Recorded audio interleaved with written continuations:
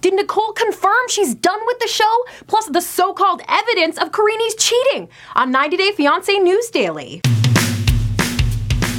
Hey, I'm Christy with the answers you're probably looking for after last night's The Other Way. But first, it's been over a year since they've seen each other, but Nicole wants us to know she and Azan are still a couple of little lovebirds. Nicole answered some tough questions from fans last night on Instagram, announcing that she talks to her Moroccan beau every day, and the plans to tie the knot and settle in the US are still on. But this reveal raised my eyebrows. When asked if she'll continue doing the show because, according to one fan, Nicole doesn't seem into it anymore, Nicole had a mysterious response saying, "The only thing I'm into is Azan."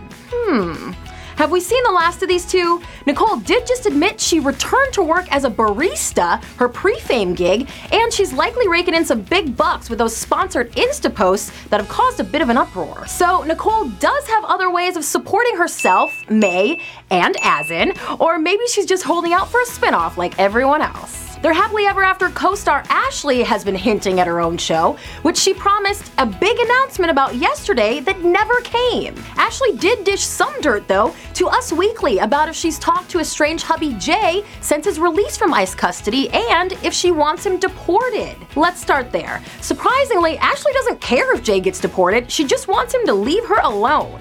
He has done just that, abiding by the protection order that still stands against him. But Ashley also claims Jay would have been locked up without that PFA. She says ICE contacted her a day before she filed the order to tell her they were coming to get Jay. So ultimately the PFA just got him arrested 2 days early, according to Ashley. Their story continues to play out off-screen, but it's what we saw on The Other Way last night that has fans searching for more details. We cannot keep watching Paul accuse his pregnant wife of cheating without more evidence than one text from some guy. So let's take a look at some of the quote-unquote evidence Paul has revealed on his social media. The show didn't touch any of this, but here are photos of Karine and a man in what can only be described as a passionate embrace, and even one posing with his hand on her stomach.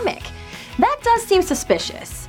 But Paul also accused Karine of cheating with an openly gay fitness influencer, who quickly debunked that, and offered up no receipts when he claimed Karine was in love with some rando guy named Alex she was allegedly messaging in 2017. So there's the tea. Sipping on Team Karine or Team Paternity Test, that's for you to decide. Comment below and tell us if you believe those wild accusations, and join Linda and me tomorrow and every Wednesday live at 4 p.m. Pacific right here on AfterBuzz Reality.